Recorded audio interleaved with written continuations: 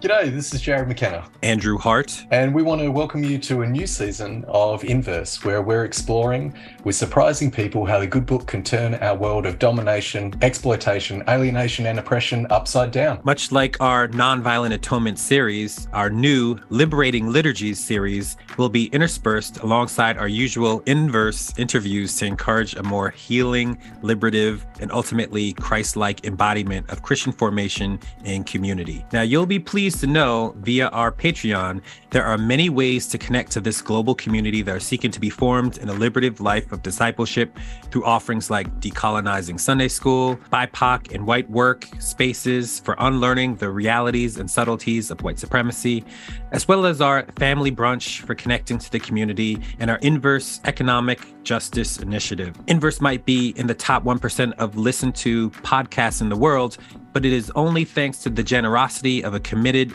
community of people like you contributing to the Patreon that make Inverse possible. So we just want to say thank you.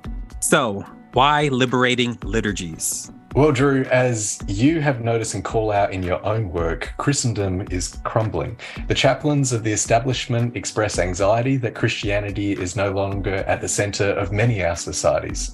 Yet, as we enter the intimate stillness of prayer, we've been feeling something very different.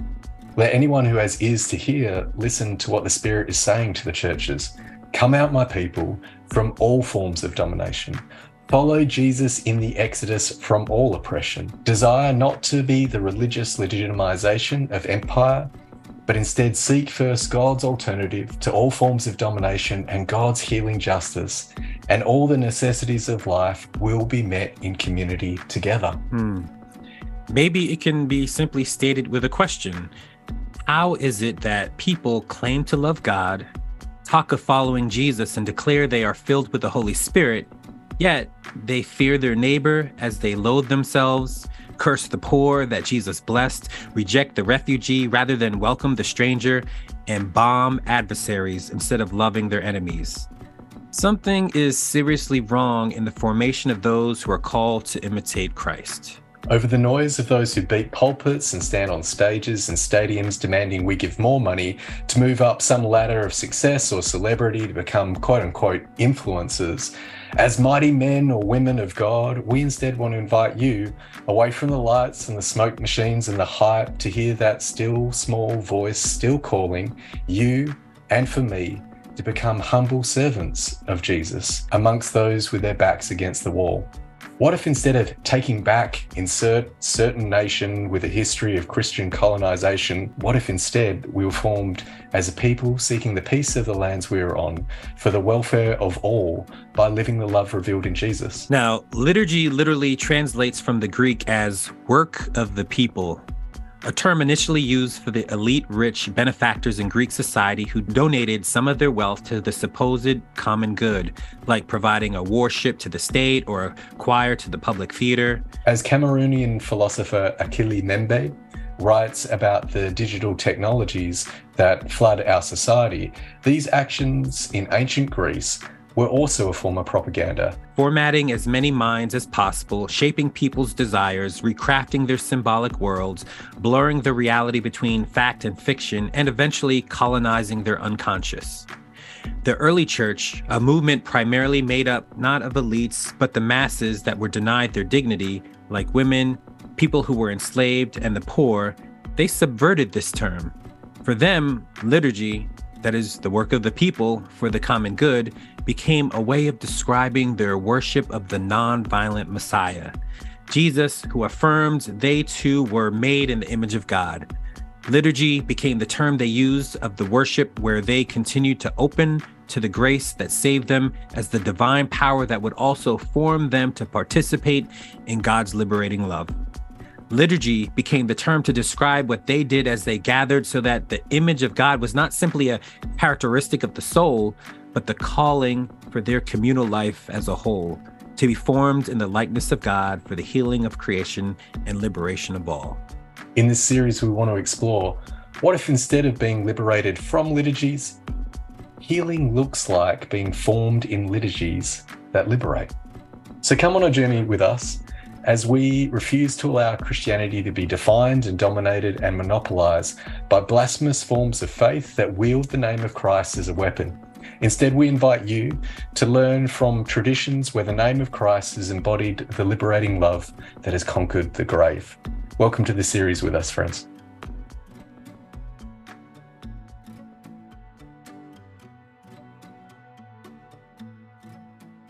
Our guest for our podcast today needs no introduction. I think has been on the podcast twice already. So this is the third visit to Inverse Podcasts.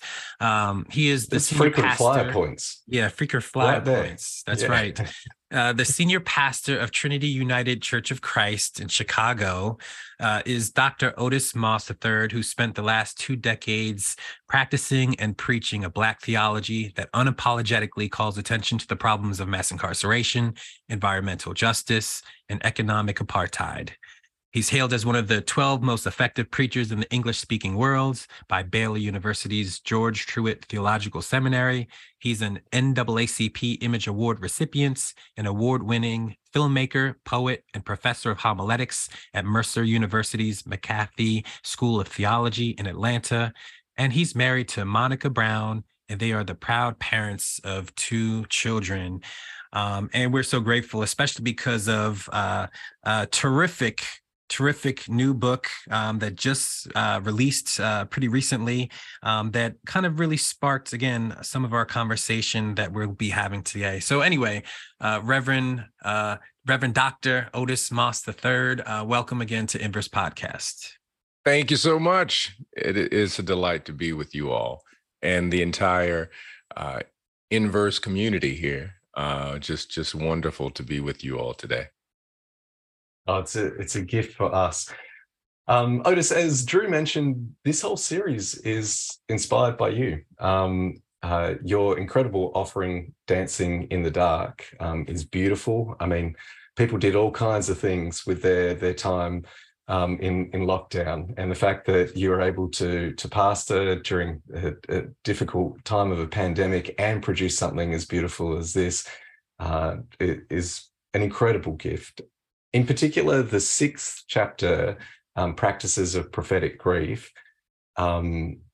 it really impacted me. I think I've literally read it like 8 times. It's incredibly powerful. We'd love to give you just an opportunity to speak to this latest offering that you've given the world. And if you're willing, maybe speak to some of the horror that happened in Charleston in 2015 and the witness of Mother Emanuel, AME, that shapes your incredible meditation in the 6th chapter. So maybe first the general book and, if you're willing, that particular chapter. The book really comes out of just witnessing over the years, how should I say it, a spiritual itch that people have. They're attempting to scratch that itch with materialism, clout chasing, you name it, usually something physical.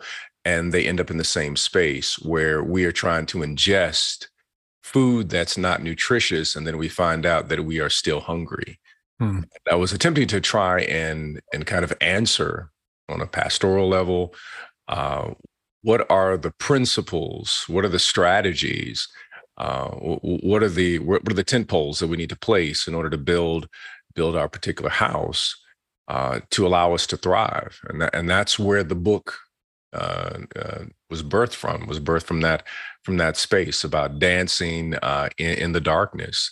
I was not interested in some of the how should I put it, Christian writings that have a tendency to have that very happy-go-lucky, everything is all right, just pray and it's good.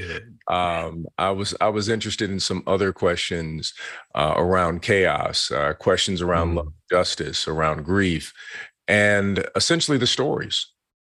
Stories, you have the right story, you can change the world, you can change your life. Stories are empowering, stories are sacred, stories have the authority to decolonize or colonize, depending upon which story you take hold of. And Dancing in the Darkness is an attempt to spark the radical imagination that's inherent in every human being that God has already placed in us if we tap into the right story. And so I'm a preacher and I traffic in stories. And so there are a bunch of stories in the book from history where we can witness God, and from my own experience where I think we've been given a glimpse of holy mischief, of God working. And that's where the book comes from. And I thank you for lifting up the idea of prophetic grief and the Emmanuel Church. We had the opportunity last year to be in Charleston to visit Emmanuel and hear from the people of Emmanuel and share that it has been part of their history that forces have tried to destroy the church. The church was burned down several times simply because they had people who were a part of the Reconstruction movement. The church was attacked because they were part of the Underground Railroad, because they proclaimed on Sunday that we are fearfully and wonderfully made, and that didn't fit a Confederate narrative. Wow. And it was really interesting to hear from the elders to say that death and beauty are a part of our church. Because we choose to be Black in Charleston, resist, and act as if, God made us. And that's a problem. That's a real problem. Yeah. And that's where the idea of prophetic grief comes from. It really comes from a conversation that my father and I had. We preached on it some years ago, and he said something. He said, you've got to be careful about pathetic grief. He said there's prophetic and then there's pathetic. Pathetic grief just mourns and moves to despair. Yeah. Prophetic grief mourns and raises the question, how do I change this moment? Yeah. Those are the two differences. And you move to prophetic grief when you are in conversation with the community and in conversation with our God. And that allows you to move to prophetic grief. And many times we miss when people are grieving prophetically because we don't have the language to understand nor interpret what they're saying. So when people in Charleston are using the language of forgiveness, we keep hearing a different type of language. We keep thinking forgiveness in terms of, I'm going to, kumbaya, have dinner with you. It's all good. No. Yeah. We're not saying forgiveness in terms of release and accountability. We're talking about no longer will you have power over me. Yeah. I use the story that it's quite funny that in our church, people who leave church, for particular reasons. I'm leaving church because, the person that I used to date, they still go there. I was like, well, we got 3 services, which, you don't have to see brother anymore. I said, you don't understand. I come into this place and it just makes me feel a certain way. And when someone has that much power over you, that an individual can turn you away from the altar so that you face them all the time, it's problematic. Yeah. And so prophetic grief is raising the question, how do I cleanse myself so that you don't have authority over me anymore? I've been wounded. I've been hurt. All of that. I acknowledge that. But when I say forgiveness, I'm not talking about the idea of let's go have dinner. I'm saying that you don't have authority over me anymore. Right. And we need a different word because forgiveness in the Western sense has been so co-opted in such a way that it becomes destructive to people, saying, oh, you have to forgive, you have to forget. No, I'm not going to forget. That's right. I can't. My neuroscience says I can't. It's not possible for me to forget. Which means that I then have to release myself from you having power over me.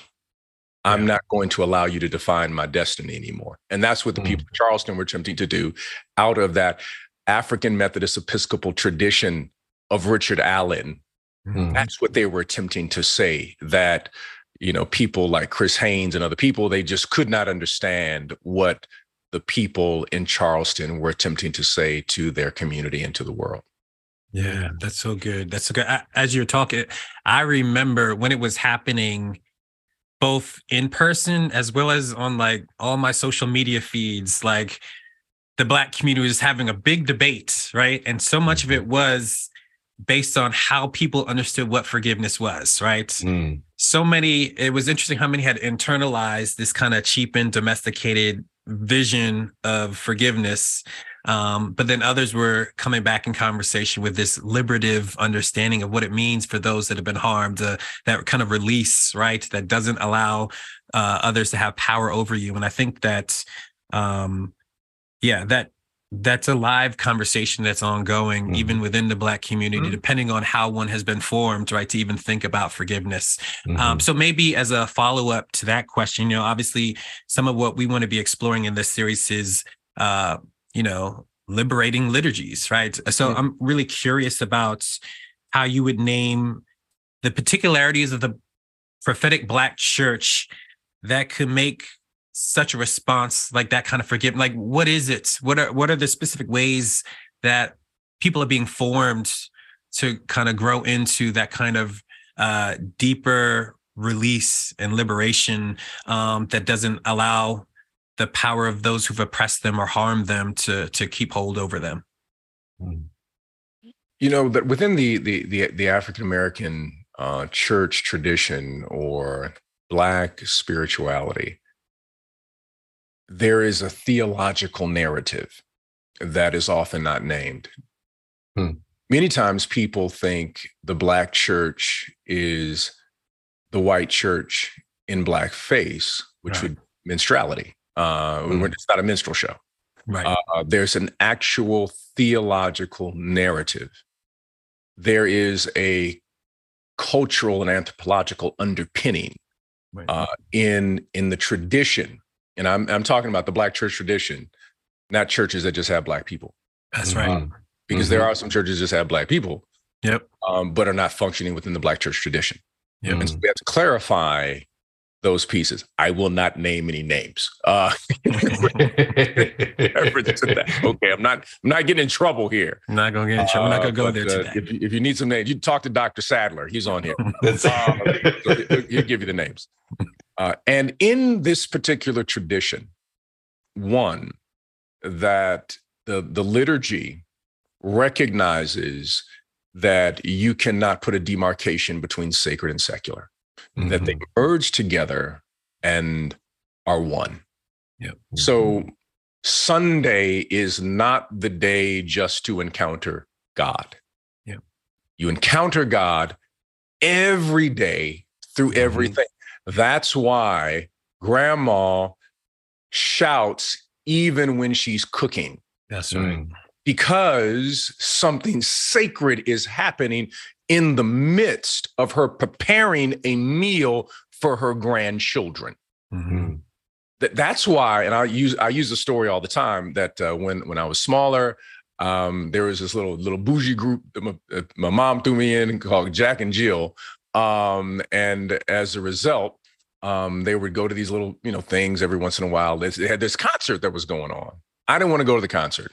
The concert was, DeBarge was opening up, and then Luther Vandross was going to be the main act. I didn't want to go because I was a hip hop head. If you had said Rakim, I'm there. Hey, but I'm not going to see DeBarge, okay? The only reason I went is because there was some girl I thought was real cute. That's the only reason I went. I was trying to talk to her. I'm honest. I'm just being honest. And so we get there, DeBarge does their thing and whatnot. They're singing I Like It. Okay, that's great. And then after that, Luther comes on. My sister was a Luther fan. I wasn't. I was into hip hop. Okay. And Luther begins to sing, "A house is not a home." Lord have mercy. My gosh. And I'm transfixed. And it's in this place called the Front Row in Cleveland, Ohio. And Front Row it's a circular stage, but the stage turns. No matter where you are, you're going to get a front row seat. It's not a really big place. And he's doing these runs. I'm like, I've never heard a human being sing like this in my life. And then on the third row, the sister stands up and starts shouting, "Thank you, Jesus." Mm-hmm. She acting like she in church. Then I looked and I said, she goes to my church. And I realized at that moment, the sacred and secular had come together. Here we are at the front row, but the spirit was loose in such a way that the sister on the third row recognized what Luther was doing was not just singing "A House Is Not a Home," but the pattern of the pentatonic singing that he was doing, hitting the 2 and the 4, goes all the way back to Mali and Senegal and Ghana. She's shouting for something that says it could not be destroyed in the transatlantic slave trade. All of this is happening in the midst of that moment. Sacred and secular do not have a demarcation. When you say sacred is here, secular is there, it allows you to worship on Sunday and hold slaves on Monday because you have a demarcation. So your faith never informs your living. And in America, we essentially, America's religion is capitalism.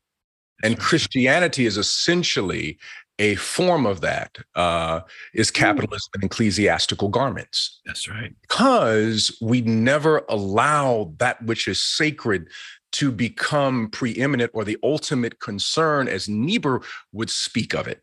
And as a result, the idol of the market and materialism became the God of America, the God that speaks of manifest destiny, the God that speaks of slavery, the God that speaks of patriarchy. The God, you just go on and on and on and on. And so one aspect of the Black church tradition is the obliteration of sacred and secular. Another aspect of the Black church tradition, also inherent within that, is, as Howard Thurman talks about, the fact that God speaking to those who have their backs against the wall. That's right. And there's this liberative notion. So Thurman has a statement in Deep, I think it's Deep as the River, where he says, and I'm just paraphrasing, that one of the most revolutionary things to ever happen to marginalized people was the moment they knew they were loved by God and they were made in the image of God. At that moment, revolt, resistance, and resilience takes off in one's spirit. That you know that there's something greater than you and that you are loved and you are created. And within the Black church tradition, that was preeminent. So let me give you another historical fact that people kind of freak out when I mention it. There were 326 reported slave revolts in the South during the antebellum period. 321 of them started in church. So in other words, when people of African descent got together, they obliterate sacred and secular. They recognize that God is speaking to those who have their backs against the wall. Then the first question that is raised, then we got to get up out of here. And how is that then demonstrated? It's demonstrated in a double entendre of the way in which people communicate. Swing low, sweet chariot, coming forth to carry me home. Oh, that's a nice song about heaven. No, it's not. I'm talking about getting up out of here. That's right. Well, what's the next song we're going to sing? Well, I'm going to sing a song called Down by the Riverside. Why am I singing that? Because I'm sending a signal to my son who is escaping tonight, and they need to go down by the riverside. But then as I'm singing, I start talking about, God's going to trouble the water. Well, I'm doing a remix that tells you, get in the water so the dogs don't come after you. All of this power and this beauty that's rooted even in the music that obliterates sacred and secular. That's why blues and gospel are the exact same thing. The only difference between the two is the lyric on top. One focuses more on the existential end, and the other leans into the eschatological. That's That's the only difference. There's no difference in the chords. The chords are the exact same thing. They are exact. One just deals with pain, and the other one deals with possibility. That's it. And then the other piece in the African American tradition is spirit possession. The idea of, we call it Pentecost or Pentecostalism. Pentecostalism is a movement. It is not necessarily denomination. It is very African. The idea of the possession of the Spirit, that the Spirit is loose. And Pentecostals are known for being conservative on one level, but they are like incredibly progressive on another, because what's funny about Pentecostals is spirit trumps doctrine. Yes, right. So a Pentecostal bishop can say to a woman, "You're not supposed to preach, you're a woman." And the sister can say, "Well, I've been called to preach. The Spirit spoke to me." Well, I guess you'll have to start a church. It just won't be here, because they can't intervene, because of the deep respect that the Spirit trumps the doctrine, because the doctrine cannot contain the Spirit. So those are just kind of just elements that flow out of the Black church tradition, not just churches that have Black people. Yeah. Otis, I mentioned this as a way of getting into the next question, but as you were sharing about African American spirituals, I learned about that in the 90s by watching a certain TV show that starred a certain figure who's still in the collective consciousness but has fallen out of favor after his unfortunate interactions with the comedian known as Chris Rock. And maybe bad witness protection, we won't mention the brother's name in particular, but people will know who it is when I say that I learned that from Auntie Vivian teaching in the Fresh Prince's school as a guest. Does anybody else remember that episode? Anybody else know the Fresh Prince of Bel-Air? And that was the first time I heard any of that. I mentioned that, A, because it's funny, B, because for those of us who have not been formed in the grief and grace that is the tradition that has formed you and formed Drew and Dr. Sadler and Tamis and so many other people who are on this call, for those of us who aren't part of the African-American spiritual tradition known as the Black Church, how can we approach this tradition in such ways that we do not come stealing, killing, and destroying? Because there is so much appropriation. I just watched the Little Richard documentary. I was preaching in Melbourne, and that's what was on the plane. And I mean, there's no Elton John, let alone Harry Styles, without Little Richard, right? And yet there's so little, he got so little credit for everything that passed through his soul and he gifted to the world, that whether it's the Beatles or the Rolling Stones and all the rest. How do we not find ourselves in a situation like the Beatles or the Rolling Stones, where those of us who are European and elsewhere around the world encounter your phenomenal tradition, whether it's the arts or the aesthetics or the music or what you've just laid out in terms of a little sketch, in terms of the Black church prophetic tradition? How do we approach that in such ways that we become humble students grafted into something that is not our own, just like we have been in the gospel, without a form of kind of cultural supersessionism that forgets where these things have come from? Would you speak to that? Because there's so many of us who are so deeply formed, and our lives are a result of the gifts of the tradition that has formed you, and yet we don't want to fall prey to this way of preying upon a tradition instead of blessing what has blessed us. Oh, that's a great question, Jared, and I appreciate that. I would first say that you have to roll like David Bowie.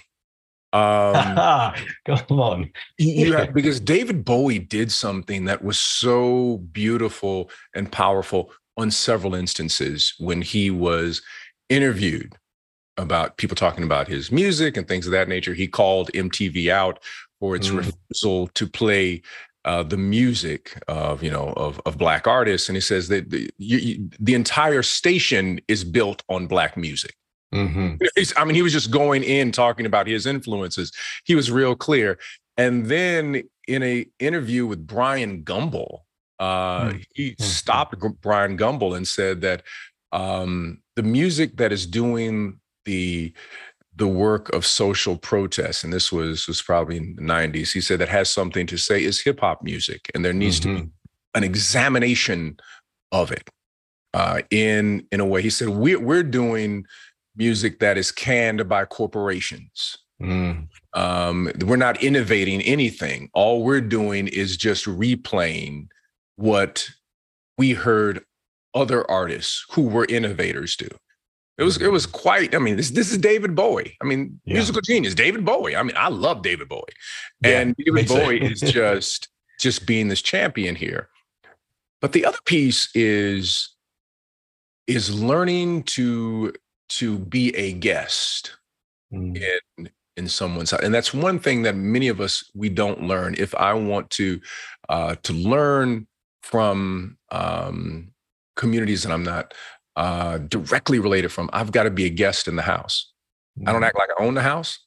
I'm a guest. I'm learning. I'm a student, and in that particular space.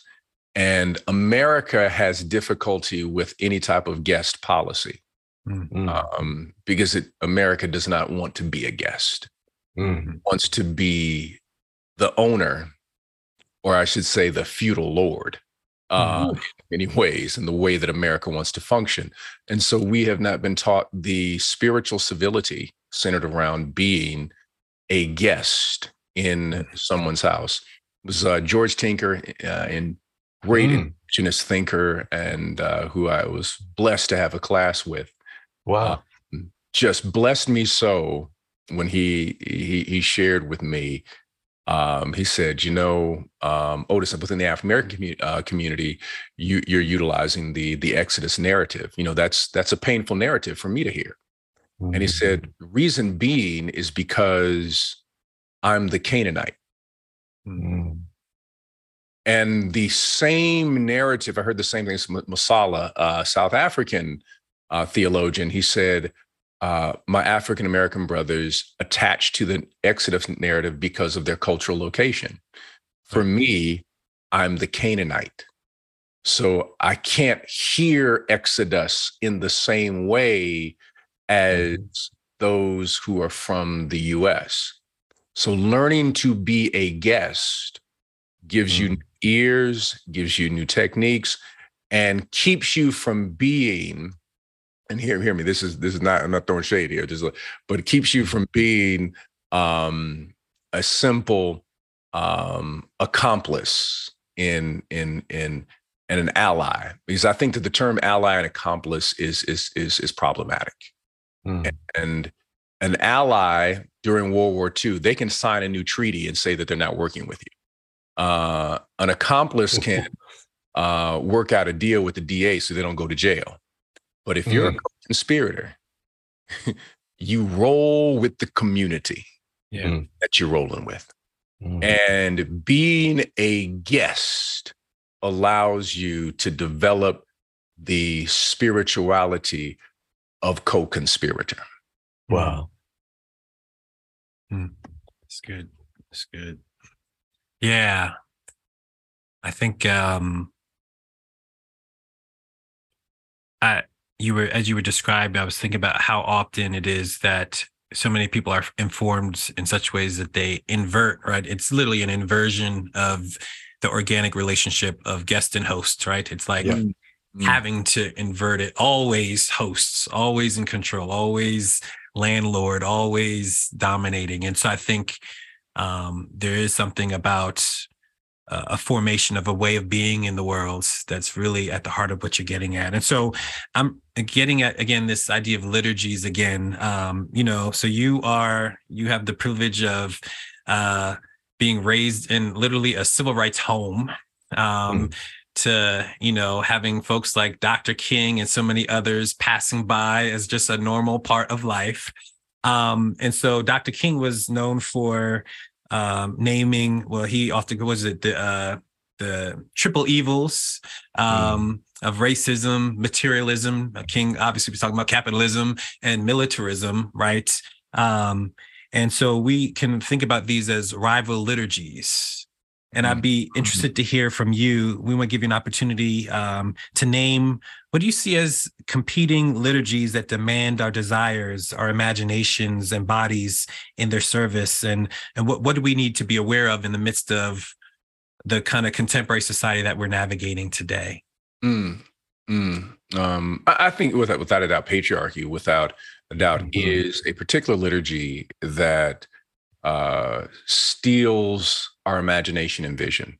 I use the example, just a little cute little story in the book, but it was quite funny. Looking back on it, when we were attempting to honor people in the sports realm who were a part of the BLM, we're trying to support BLM, and that I Can't Breathe T-shirts that different sports figures were wearing, and supporting Colin Kaepernick. And on the time that we were designing the bulletin cover, about half of our worship and arts community team was not present for a variety of reasons. Some weddings, had to go check on family, whatever it may be. So it was a small group. And we were so proud of this bulletin. And when we had the bulletin published on that Sunday, when the following week, we always do a review of the previous week of worship. And the person who leads our worship and arts team meeting was a minister by the name of Minister Janae Colvin, who's a chaplain at DePaul now University. And she said, church was great, but I had one issue, is that I opened up the bulletin and I saw all men. I said, no, that the WNBA, they were the first people to stand up in reference to this issue. And I was like, oh my gosh, everybody in the room, they were all men. And everybody in the room was lifting up their heroes.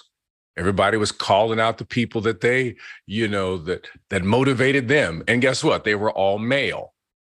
And so the next week, we then had to publish imagery to expand our imagination. That was the imagery of women who were a part of the movement, present and historical. We had to do that. And as a result, we were able to create a new liturgy, and knowing that no matter, and that's the beauty and power and causes the humility, that no matter where you are, no matter what you've done, no matter what you've read, we are inadequate. We are always inadequate. And that's why we have to do things in concert. I heard my father say it this way one time. He said that you can sing a solo, but you will never sound like a choir. There are things you can only do when you stand with other people. And so we ended up being a trio that ended up messing up the song on Sunday. It was three guys. So that patriarchy is problematic. The other is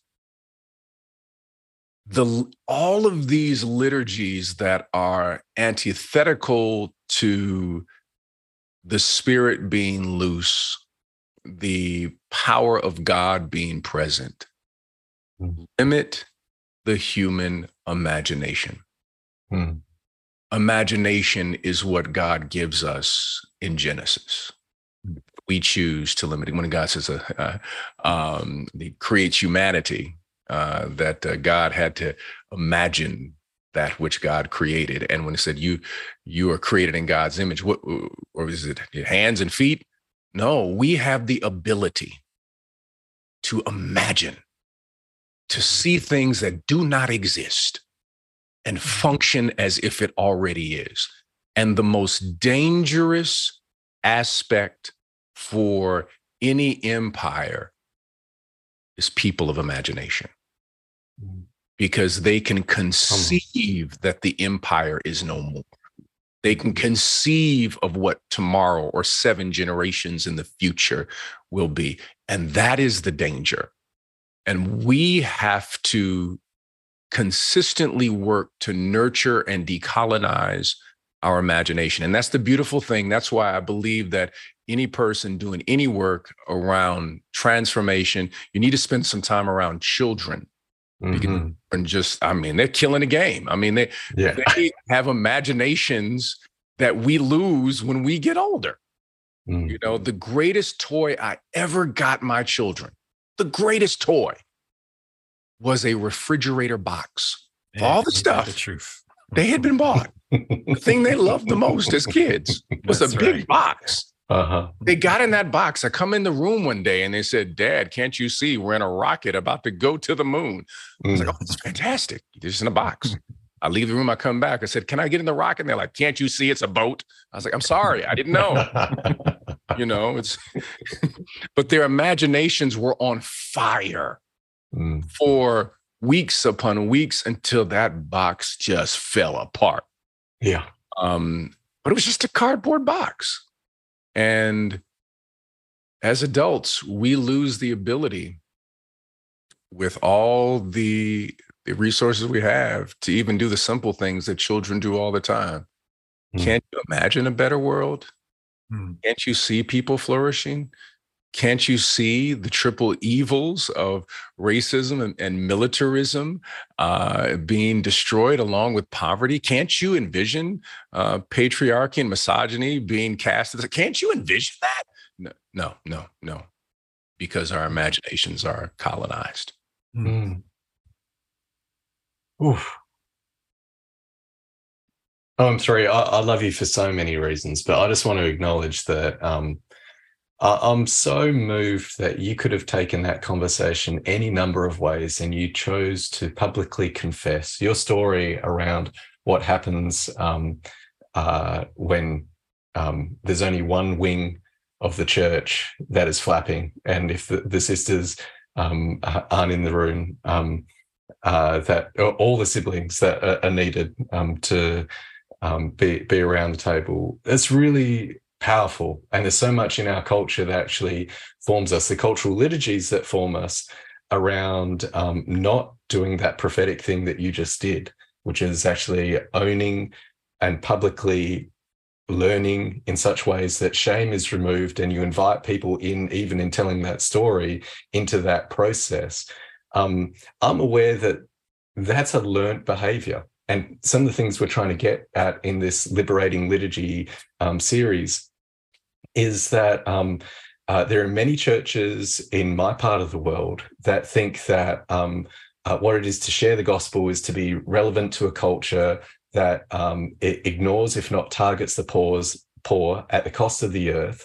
And we want to be relevant to that culture instead of being authentic to what we see God to be in Jesus, which invites us on a whole different journey. You've just been talking about your children, and you also mentioned your dad. And maybe we should mention that this Sunday at Trinity, it's Father's Day in the US. So if people want to tune in, Otis Moss III and Otis Moss Jr., this time via Zoom, I think. He's going to be there in person. He's going to be there in person? He will be there in person. Oh, that's... Well, we'll be there in spirit by the other side of the world. But I love watching you both preach together. Watching you both preach together and being there in person has literally changed my life. Brother Rodney and I, Dr. Sadler, were talking about Proctor just a little earlier, and seeing you two do that. We want to tap into the liturgies that you were formed in as a child. How is it that you have learned confession as a way of being instead of the constant cover-up that often people are formed in?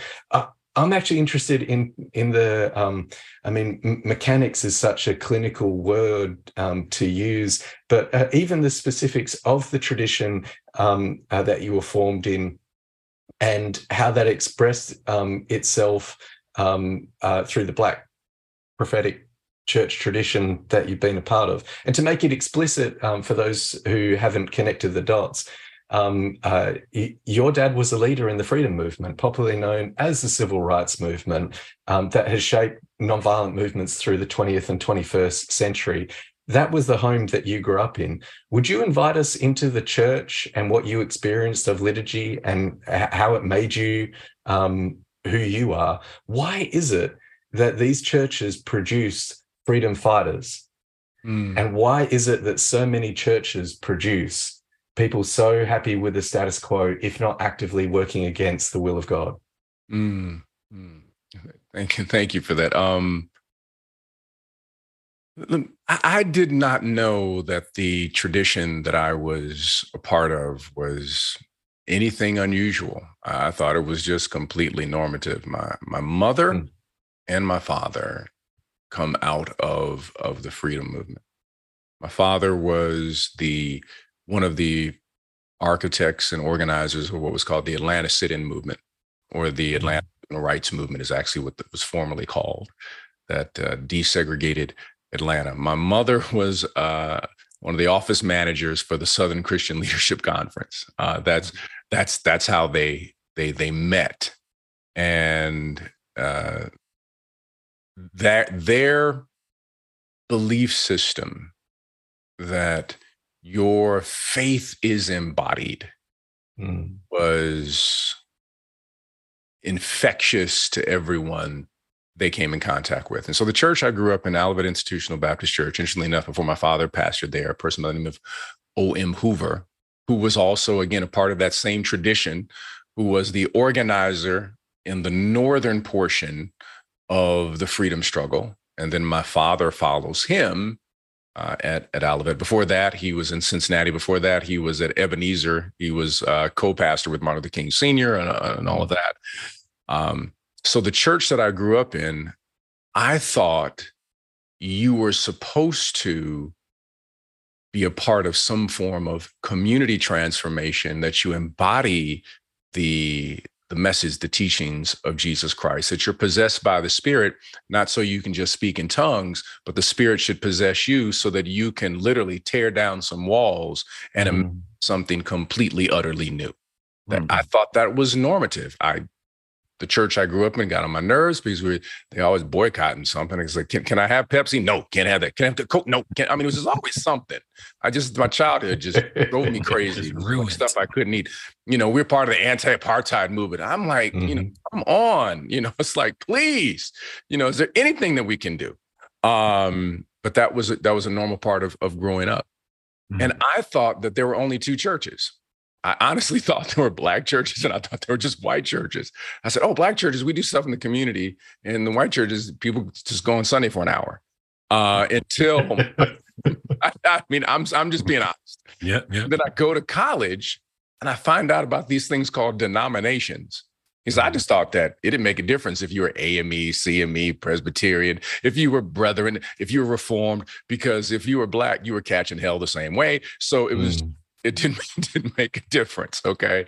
So I go to college and I meet people who have been highly influenced by white evangelicalism. I didn't have a name for it then. I just couldn't understand them. I said, you believe that? Everybody going to hell? But you really? I was like, who are these people? I was like, I had never seen these people before in my life. My friends joke and call me the Ethiopian of the bunch. They said, Otis, you grew up in a different tradition. You all were functioning like Ethiopians, like this has always been and always will. You didn't have any reference to this other stuff. So my first encounter with people who were castigating other people in the name of Jesus was in college. It wasn't at chapel. It was people that you would meet who would refuse to go to chapel because chapel was too progressive. It was the Martin Luther King Jr. chapel at Morehouse.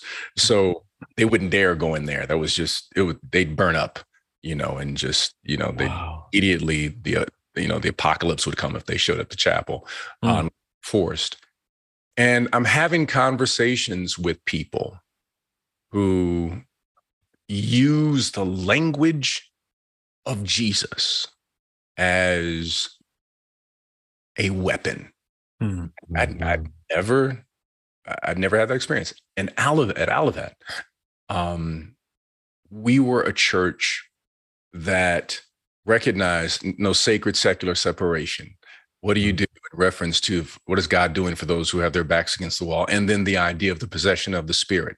It was a working class church of people who came from through the Great Migration, and these men and women who were deeply proud, not wealthy, but deeply proud and deeply committed to causes.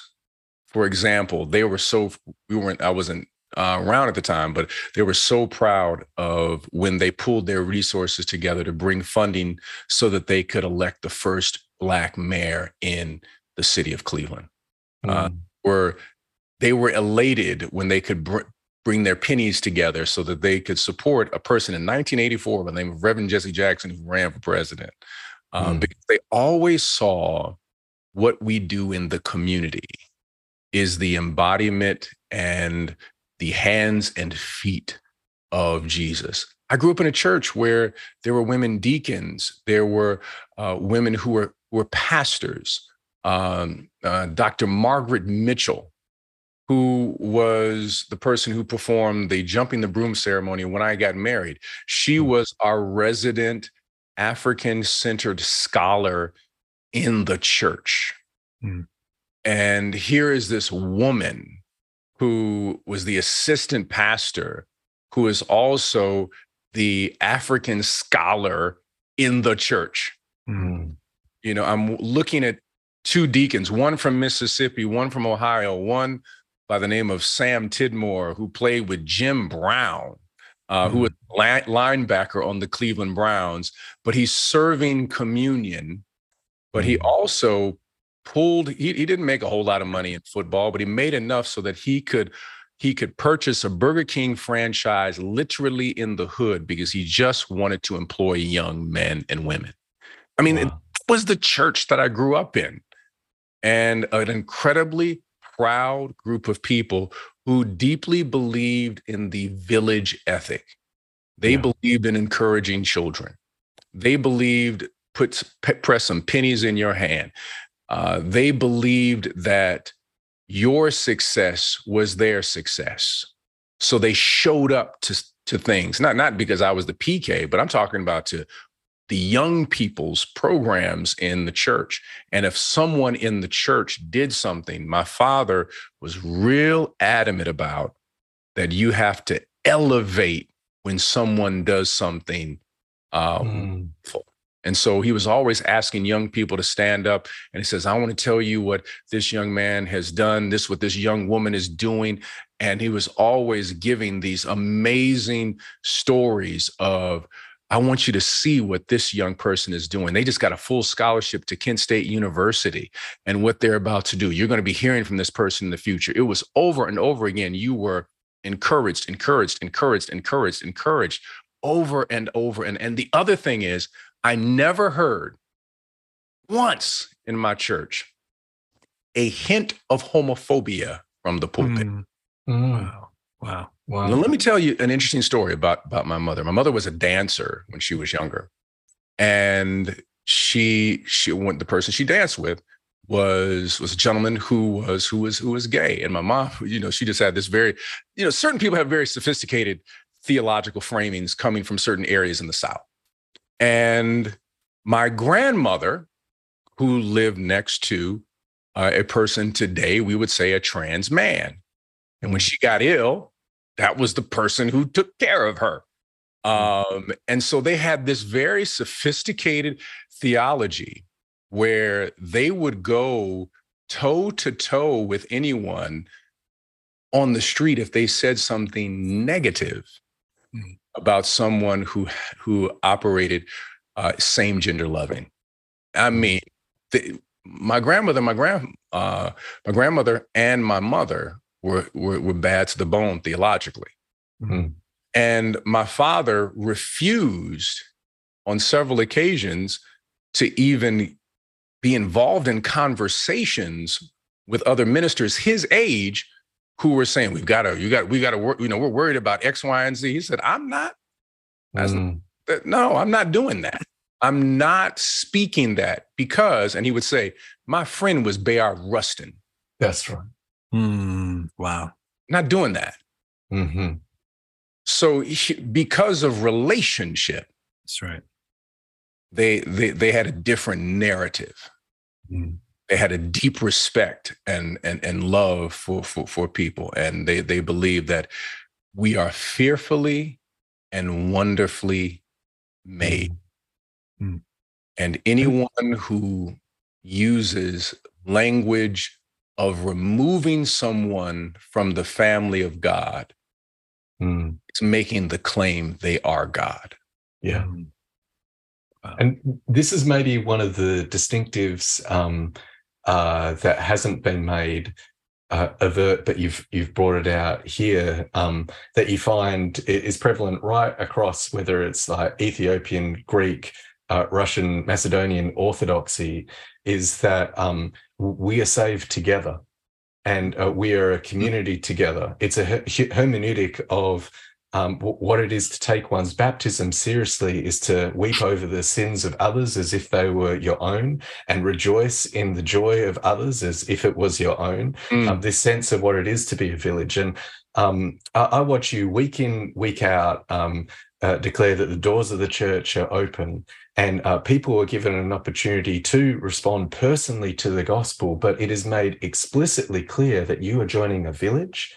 And part of that is it's made explicit with the words, the best church this side of the Jordan.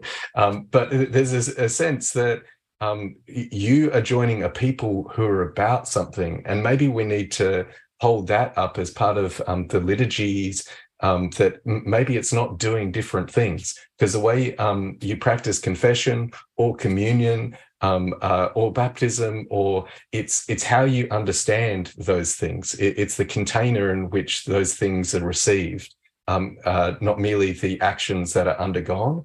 And I think that is hugely significant for this series, Drew. Yeah. Oh, absolutely. Absolutely. Yeah.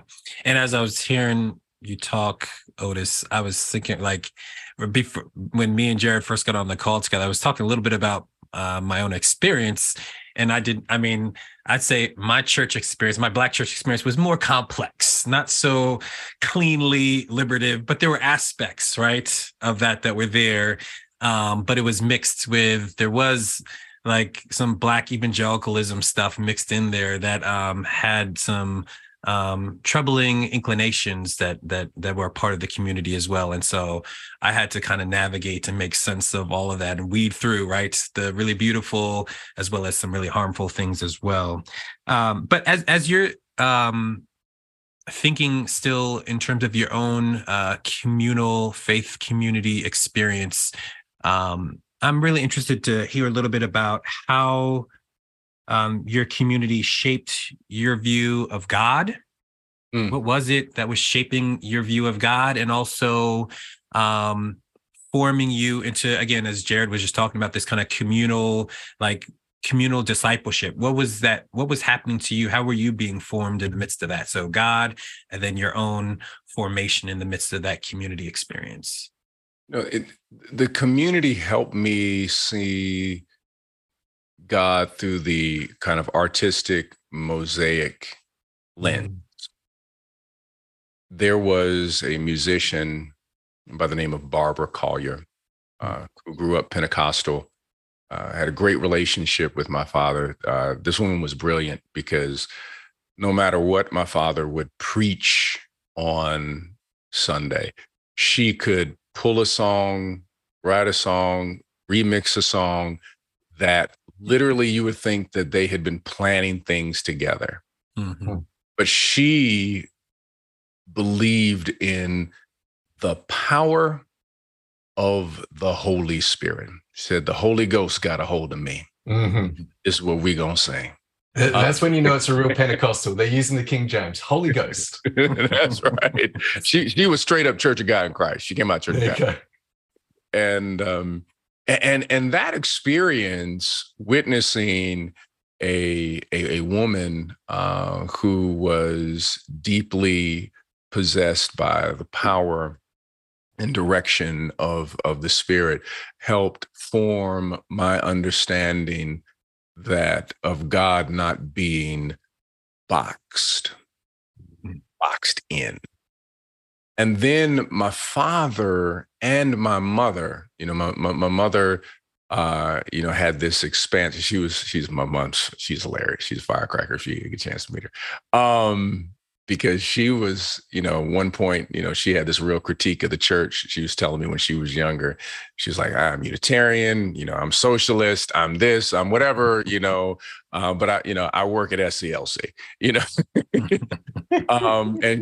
and came to faith in a deeper way, witnessing the marching of the feet at an act of prayer and a sacrament. Yeah.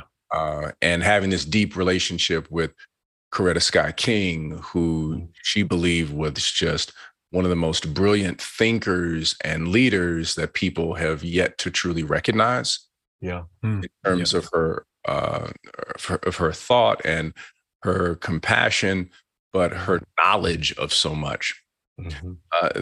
They all of this helped form this idea of that God is not in a box. And then my father is in our church. And I didn't realize how informed our church was in reference to Howard Thurman and Thurman's encounter.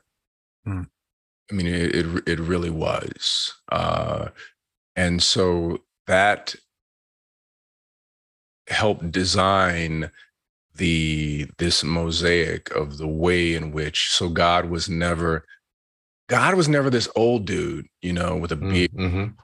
That was just never, that was just such a limited framework. That whatever language that we use is still inadequate when we speak about God. And so that helped form the way in which the knowable, unknowable, knowable, yet still unknowable God.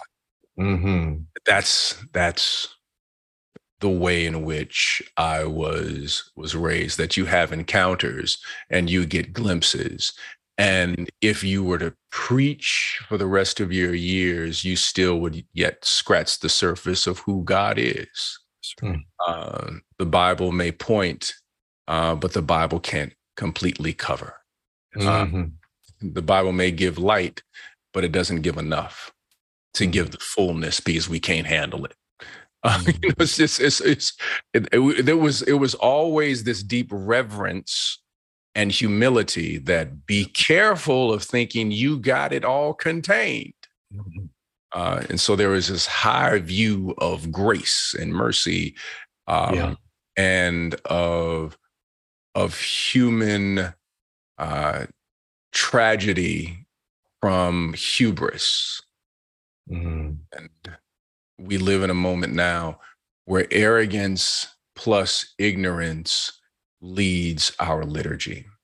And there's nothing more dangerous than putting those two together. That almost every major human devastation is connected to those two virtues married. I shouldn't say married. Those two virtues, acting with friends with benefits. That's what they're doing. And when they come together, they have problems.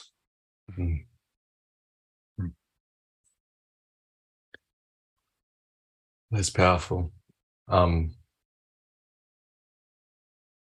This is so incredibly rich. I can already tell this is an episode I'm going to be going over and over and over again. Thank you so much for your time, OM3. Like this is an incredible gift for us and really sets up the future of this series as we want to explore what are the things that form us that we're unconscious of and form our unconscious. And what is it for the church to actually undergo formations that can make us aware without it becoming a game of control and a game of coercion and a game of instead of standing under something, pretending that understanding is a power play.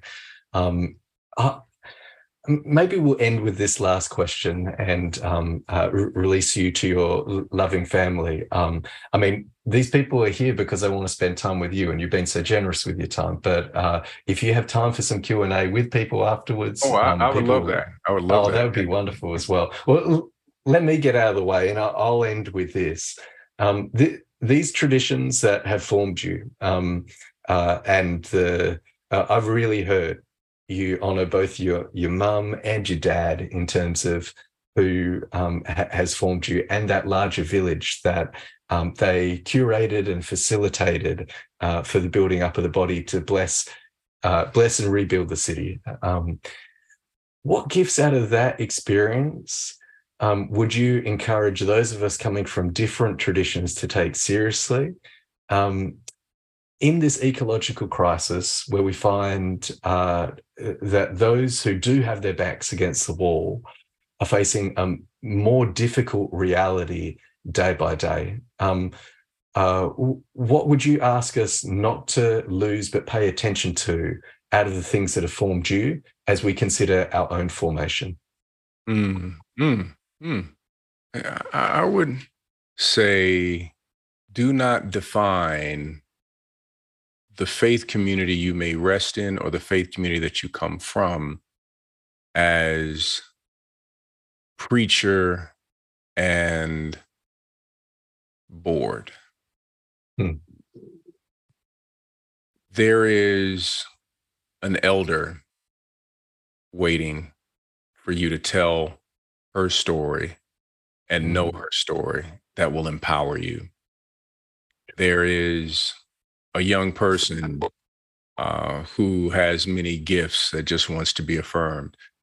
Once you learn people's stories, I think you get a chance to see what Flannery O'Connor was saying, that in these disruptive moments of the tragic, grace keeps coming through. And I think that that's what we have to begin to take hold of, these amazing stories. And the amazing ones are not in the pulpit. The amazing ones are in the community. The amazing ones are in the kitchen. The amazing ones are the man that is, taking care of the grounds and loves taking care of those flowers. That's the story. That's the church. Those are the spaces where we encounter the sacred in those stories. And when those people pass away, it becomes our responsibility to share their story. I have to tell the story of Barbara Collier. I have to tell the story of Aunt Clarice and Uncle Hoover, where deacons and servants I have to tell their stories and what they gave, and the depth of their theology. That we have to become students of the story again, because we make this claim that we lift up Scripture, this collection of stories, and we tell the same doggone story every week. I know if I stand up in my church and I say, he picked you up, everybody else is going to say, turn me around. I mean, they're going to say that. Right. They want to hear the story. Yeah. We're going to tell the same story over and over again. But we know that there's power in that story. There's beauty in that story. And we have to reclaim all of our stories, our family stories, some of the stories of blues, but add gospel to it. Keep the same lyrics, but just keep the same chords, but change the lyrics. There's all stories wherever you are. And you're going to find in the cracks that there's this beautiful light coming through on those stories. And that light, if we catch it at the right moment, we can get a glimpse of what God's doing. Yeah, that's good. That's good. And in many ways, that to bring it full circle, I feel like that's the work that you're doing through your book, right? Dancing in the Dark. It's doing exactly that. I think I told you was yesterday through DM, that the book is terrific. This is beautiful. And I know it's going to be such a gift to so many folks. And I'm sure it already is. It will continue to be. And so thank you again for just your ongoing ministry, your gifts into the worlds, the ways that in the midst of so much harm that we see, all the cycles of violence and oppression, you continue to inspire, encourage, and gesture us towards liberation. And so, blessings in your ministry, and thank you for all that you do. Thank you. Thank you for having me. This was an absolute delight to be with you all. And I have such love and respect for the work that you all do. So just to be in your presence just really energizes and blesses me. And Jared, tell your crew I said hello, man. And I will tell no I had. Well, first tell Kat I said hello. That's right. That's right. We everybody Kat. But tell your crew, your boys, we said hello, especially the little guys. I will. Kat will be over the moon to hear that. And we've loved reading your book together.